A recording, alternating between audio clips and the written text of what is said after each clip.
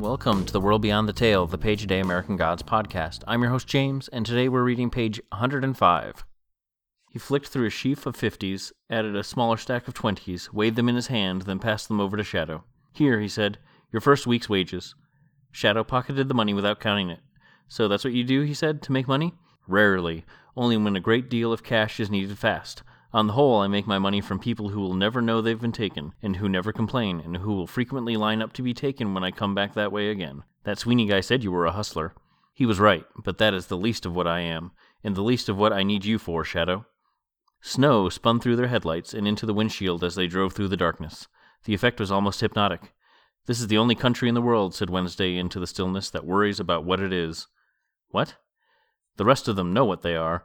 No one ever needs to go searching for the heart of Norway, or looks for the soul of Mozambique.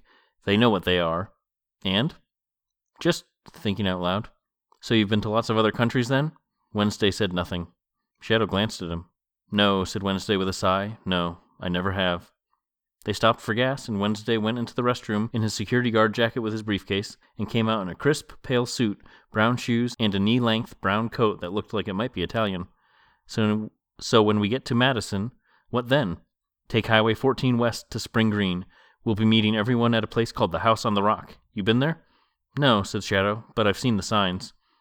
The signs for the House on the Rock were all around that part of the world. Oblique, ambiguous signs all across Illinois and Minnesota and Wisconsin. Probably as far away as Iowa, Shadow suspected. Signs alert. And that's our page. So first, before I forget that I noticed it while I was doing the reading here, there's a couple of words on the page that have double meanings, and I don't think it's accidental on Neil's part. So the first one that I noticed was wages.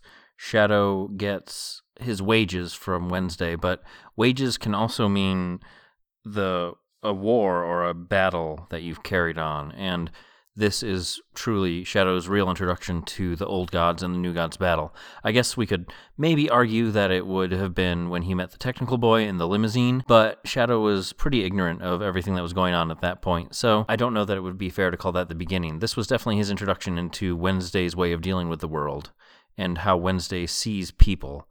So it could be that this is part of those kinds of wages as well. The other thing was, Shadow at the bottom of the page says that he has never been to the House on the Rock, but he has seen the signs. And I think this is a bit of irony that Neil's placing in Shadow's mouth. Really, really shortly, we're going to get Shadow finally coming to terms with the fact that he's involved in a cosmic war between the old gods and the new gods. And he's not seen the signs at all up to this point, or he's seen them but willfully ignored them, probably similar to how he's been when he's seen signs for House on the Rock. He has made no point to go there previously, despite the fact that he's lived in the area and has certainly seen the signs, literally, as he's saying here. On the page, though, we do learn that Wednesday rarely uses such means as the ATM grab to acquire money, only when he needs money quickly. I wonder if this is partly because of the inherent risk, especially with the increase of video security, or even just people are a lot more cautious. In theory, people are a lot more cautious with their money and their credit cards and Social Security, at least, I guess. It's also important to note that Wednesday states that he's able to get what he needs in other ways, mostly from people who won't even know they've been taken. And we can certainly think back to the woman at the convenience store when he put on the confused old man act to not pay for gas, but he's pulling the wool over on Shadow's eyes a bit here as well, and will continue to do so through most of the rest of the novel. So it's really remarkable how much of the end of the story is reflected in that one statement. The portions in the last maybe 3 or 4 chapters where Shadow is being duped and doesn't even know he's being duped, or even who he's being duped by. It's a remarkable amount of layers that we're getting, especially this early in the book. Shadow is told that the least of what he is needed for, rather, is to be Wednesday's protection and Wednesday's assistant in hustling. And if we remember back to the bar, the deal is that Shadow is hired for protection and to be a driver, in theory. He is also supposed to run investigations for Wednesday as needed, and to hold vigil if Wednesday dies. I would bury this a bit and say, but what are the chances of that? But honestly, probably pretty good. After the paragraph break, though, we get a much more philosophical Wednesday. He claims that no other country is like America in that no other country wonders about its soul or what makes the country a country at its heart. And I think this is an interesting idea, but not one that I feel overly qualified to discuss. If we're referring to countries themselves, and not the residents of countries, I think then we're personifying countries in an interesting parallel to Sandman. Yes, Sandman again.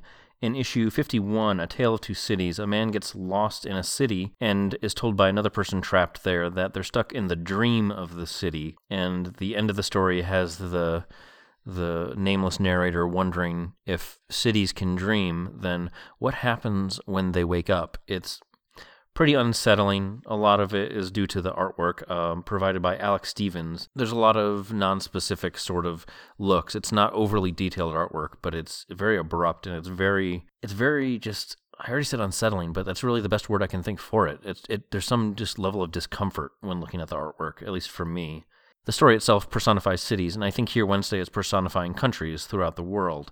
If the gods of America are a reflection of the people who arrived here and the people who live here, would not the heart or soul of the country be the same? If so, it's not entirely surprising that America personified would be fairly conflicted, especially on a religious or spiritual level. There's large events of violence within the country, the Revolutionary War, the slave trade, the Civil War, the genocide of the Native Americans. There's a number of things that really birthed America from a loose confederation of states into a full-fledged country, and violence is at the heart of a lot of it, and there's a lot of violence really reflected in the story here as we'll go forward that reflects that as well. Shadow asks Wednesday if he's traveled much, and Wednesday sort of stares out into nothing for a bit before answering that no, he has not traveled. And then it makes me wonder, is the Wednesday here is some iteration of the Norse god Odin, but not Odin himself. It's a part of the whole. He's a part of the whole, but he's not the whole. So I think it would mean that unless someone in particular, the person who birthed him here in this country, or the people that birthed him in this country, had traveled to other countries, then he wouldn't share those same memories. But it's not entirely clear exactly what the gods who arrive in America have with them. They're trapped here. Cousin Jack from the end of Essie's story, the Pisky, had mentioned that he was brought here and trapped here in a land without gods, essentially. And we'll continue to see that as an idea that there are gods in the country, but the country itself has no gods, which we could then ask what the new gods are up to, but we got a few more chapters, I think, before we really start dealing with them in depth. I also wonder, though, what kind of memories Wednesday has. He probably has just the memories of the person who brought him here, and then anything he's made since then. But I guess we can talk about it more later if we get any more clues about that. I will say, though, the soul of America seems to be the Buffalo Man beneath the earth Shadow met when he fell asleep on the plane back in, Chapter 2? Chapter 1? It could be that then the stand-in for America's heart and soul is just belief generally, as the Buffalo Man wanted Shadow to believe everything. It could be a wild and crazy out-of-left-field theory, and it's not typically my area of expertise, so I'm just going to put it out there and leave it there. The narrator refers to the house on the rock signs as being oblique. It's one of those words that I think I know, but then if you ask me to define it, I don't know that I would have come up with anything. It has a number of anatomical, geometrical, and grammatical definitions, and I'm not even sure that geometrical is a word, but the definition we're using on the page here is slanted, askance, or askew. It's another word that comes to English through the wonderful Latin language.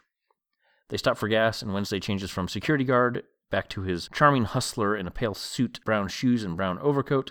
He's dressing to impress and directs Shadow to the house on the rock. The house on the rock is fantastic, and we're going to have a whole week of episodes to talk about it more in depth, especially on tomorrow's episode. We'll get some good beginning details. Also note, pale suit. In the Bible, in the book of Revelation, supposedly death rides upon a pale horse. Pale not meaning, could mean white, but also can mean, well, am I bullshitting out of my ass now?